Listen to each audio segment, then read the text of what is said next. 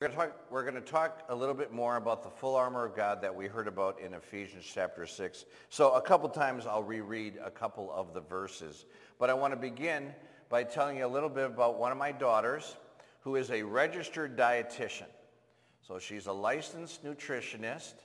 And you would think that that means that she helps people like go on the right diet, eat the right foods so they lose weight and exercise and all of that. But she calls herself an anti-diet dietitian.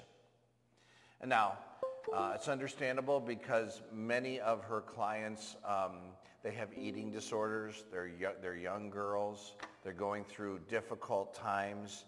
And my daughter says, well, see, that's because we have a very diet culture in our country. Everybody thinks they have to avoid certain foods and have to be super skinny. And she says, rather, you need to have a good relationship, a healthy relationship with food. That you eat whatever you want to eat because you enjoy it. And that you enjoy having that balanced diet and your lifestyle. Sure, you go outside, you do whatever you like to do for exercise.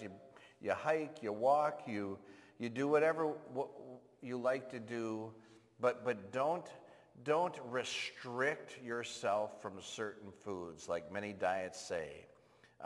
Enjoy them because your body's only going to crave them later, and diets don't work. And I bring that up because sometimes in life, we think the quick fix is going to work, right? But in most aspects in life, there's a longer term, more healthy solution. And that's true about our spiritual life too. That's true about our walk with God. And it's true about our witnessing, our reaching out to our friends, our neighbors, our coworkers with the good news of Jesus. We can try to, study up and do one thing and hope that works. And then if it doesn't, we don't know what to do.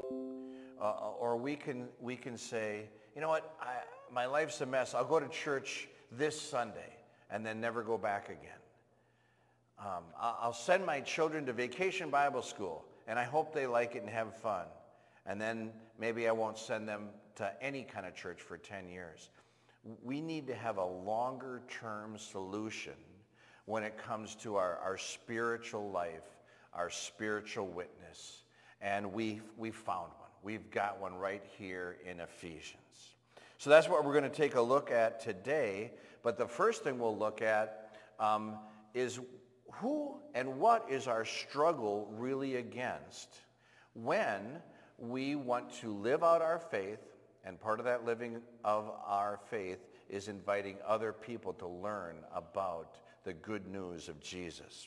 And the Apostle Paul says here, for our struggle is not against flesh and blood, but against the rulers, against the authorities, against the powers of this dark world, and against the spiritual forces of evil in the heavenly realms. Okay, that's who our struggle is not against. It's not against flesh and blood. In other words, people. But sometimes we think it is. Sometimes we think it's our really obnoxious neighbor that just is not any help at all, and they're always mad at us. Or we think it's a boss or a hostile kind of toxic work environment.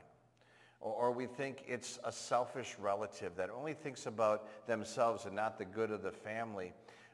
We pinpoint people as our enemy, as the problem. But Paul says that's not the problem, not flesh and blood.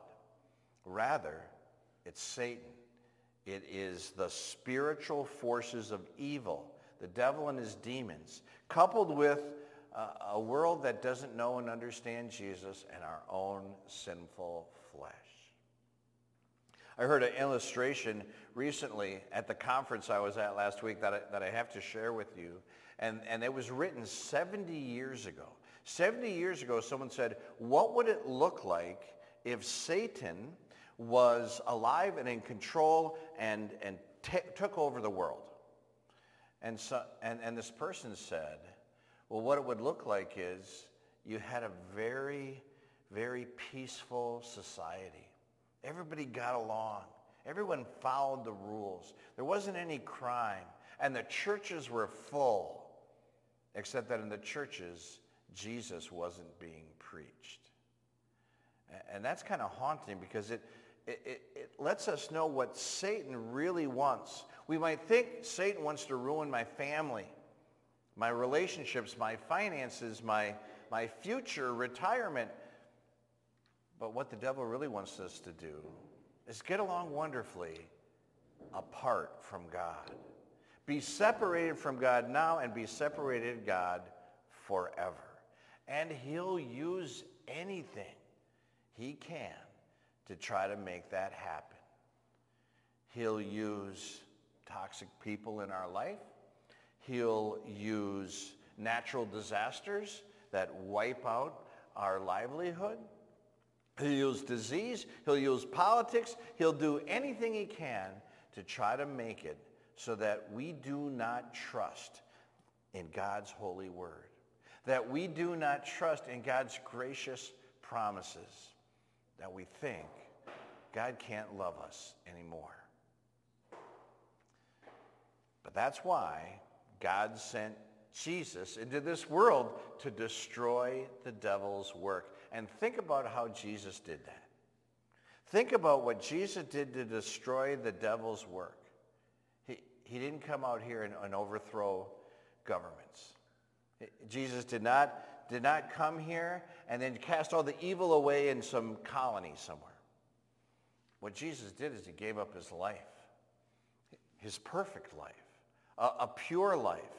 We call it his righteousness. In other words, he lived the right way. He thought the right things. And he said all the right things too. And he didn't say any wrong things. That purity, that perfection, that right way to live is something that then he took and he placed on top of us. He covered us with his righteousness. And then he also took our guilt. That's the other thing he did. He took all of our wrongdoings. All of those times when we probably should have helped someone, but we didn't. We came up with excuses. It's not just the things that we have done and not done. It's also things that we've said. You know, we just couldn't zip it and we said something mean and we couldn't help ourselves. Or, again, it's what we didn't say, a word of kindness, a word of thanksgiving, a word of welcome. And again, even our thoughts, everything that isn't holy, that isn't pure, that isn't admirable, Jesus took on himself. And he was crucified. And he died. And he was buried. But he took all our sins with him. And that's where all our sins are, buried, gone forever, as Jesus rose. See, God sent Jesus into the world because he knew he could take it. He could take his holy life, give it to us. He could take the punishment for our sins and come out on top. And Jesus did. And that's our eternal solution. That's our long-term eternal solution in our relationship with God, is that he loves us. He redeemed us. We're his forever and ever and ever. And he did that for everyone else. And for us and for everyone else, he's given us equipment. He's given us tools. He's given us armor even to put on and wear so that we can live and stand firm in the saving faith, but also share that with others. Just listen again to the Apostle Paul's word. Finally, be strong in the Lord and in his mighty power. Put on the full armor of God so that you can take your stand against the devil's schemes. It might be that in most things in life, if we're going to be able to stay strong, we've got to do that on our own.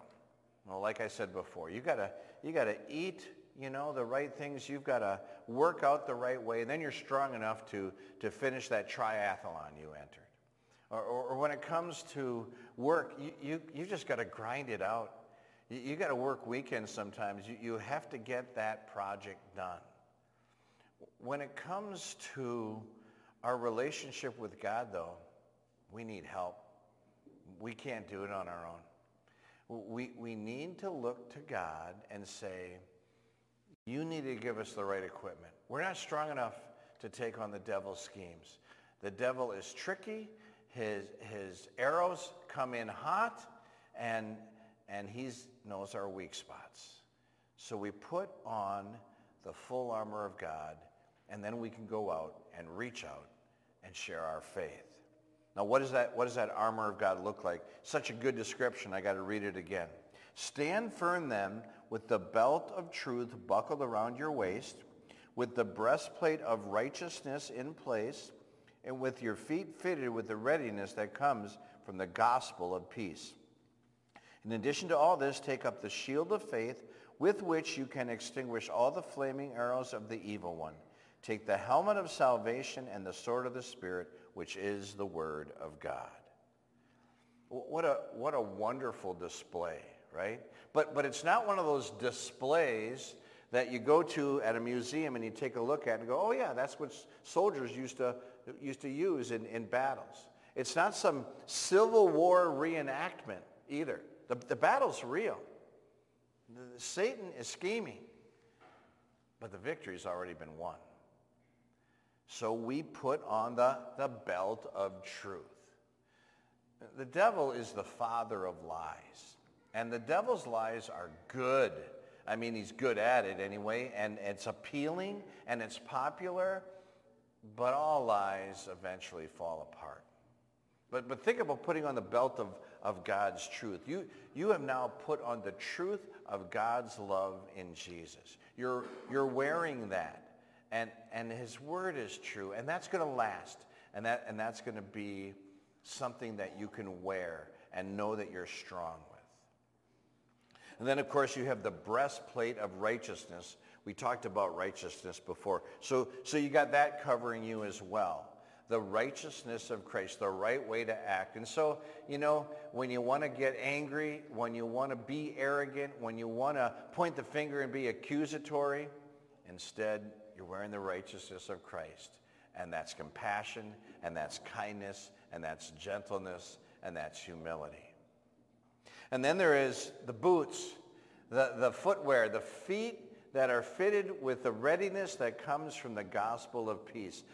That's walking through life at peace with God. You don't go through life going, I better do this, God's going to be angry with me. You don't go through life going, I'm afraid of that person. You're at peace with God, and you're at peace with everyone else as well.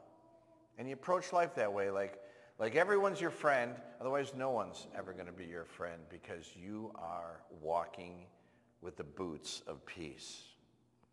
Then there's the shield of faith. We talked about the devil's arrows, his many schemes. He knows our weak points. He's going to go for them every single time, but we're wearing the shield of faith, and we can knock every one of them down. The helmet of salvation, the sword of the Spirit, again, this is putting on victory. This is something that we know has already been done. It's accomplished when Jesus said, it is finished on the cross, and then rose again 3 days later. And these are things that need to be put on every single day. There's no short-term fix. No pill that you can pop and now I'm okay for the next 70, 80 years of my life. We put on the Word of God and the sacraments, like baptism, something that every day we wake up and go, I'm washed clean, I'm a child of God. This is my Heavenly Father. Of course, He's perfect. He's going to take care of me. We put on the very body and blood of Jesus that we receive in His sacrament. It's not just some ceremony. It's something we know we need. It fills our spiritual hunger, and it makes us strong. We put these things on through daily devotions and prayer and studying His Word. And we put these things on every single day, and we're strong. and we can go hard, and we can reach a friend that we were previously afraid to talk to about Jesus. We can talk to our neighbor about something other than sports, even though the Braves won, and that's a good thing to talk about. We can talk to that coworker that isn't even very nice to us and tell them there's peace in knowing Jesus, because we're wearing these things. We're wearing protection. We can go fast, we can go hard, reaching out. So I should listen to my daughter a little bit more and have a healthy relationship with food. And sometimes I do that, and sometimes I have a quick, fast relationship at a fast food restaurant, or I like too much, that's not healthy either, or sometimes I skip meals. I should listen to her and just have as a part of my lifestyle exercise instead of just, I think I can squeeze it in on Wednesday. And when it comes to our spiritual life, though, then we listen to God and his word and his promises and his love.